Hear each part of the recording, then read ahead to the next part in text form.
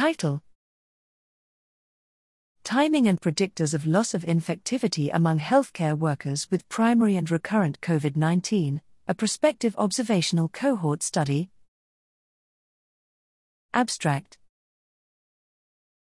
Background: there is a need to understand the duration of infectivity of primary and recurrent COVID-19 and identify predictors of loss of infectivity. Methods: prospective observational cohort study with serial viral culture, rapid antigen detection test, RADT, and RT-PCR on nasopharyngeal specimens of healthcare workers with COVID-19. The primary outcome was viral culture positivity as indicative of infectivity. Predictors of loss of infectivity were determined using multivariate regression model. The performance of the US CDC criteria, fever resolution, symptom improvement and negative RAD, to predict loss of infectivity was also investigated. Results: 121 participants, 91 female, 79.3%, average age, 40 years, were enrolled.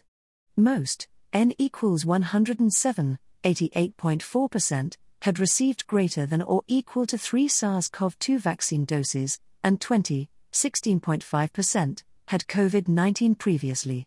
Viral culture positivity decreased from 71.9%, 87-121, on day 5 of infection to 18.2%, 22-121, on day 10. Participants with recurrent COVID-19 had a lower likelihood of infectivity than those with primary COVID-19 at each follow-up, day 5 or 0.14, p less than 0.001, day 7 or 0.04, p equals 0.003, and were all non-infective by day 10, p equals 0.02. Independent predictors of infectivity included prior COVID-19, adjusted or AOR, on day 5, 0.005, p equals 0.003, a RT-PCR CT value less than 23, AOR on day 5, 22.75, p less than 0.001, but not symptom improvement or RAT result. The CDC criteria would identify 36%, 2467, of all non-infectious individuals on day 7.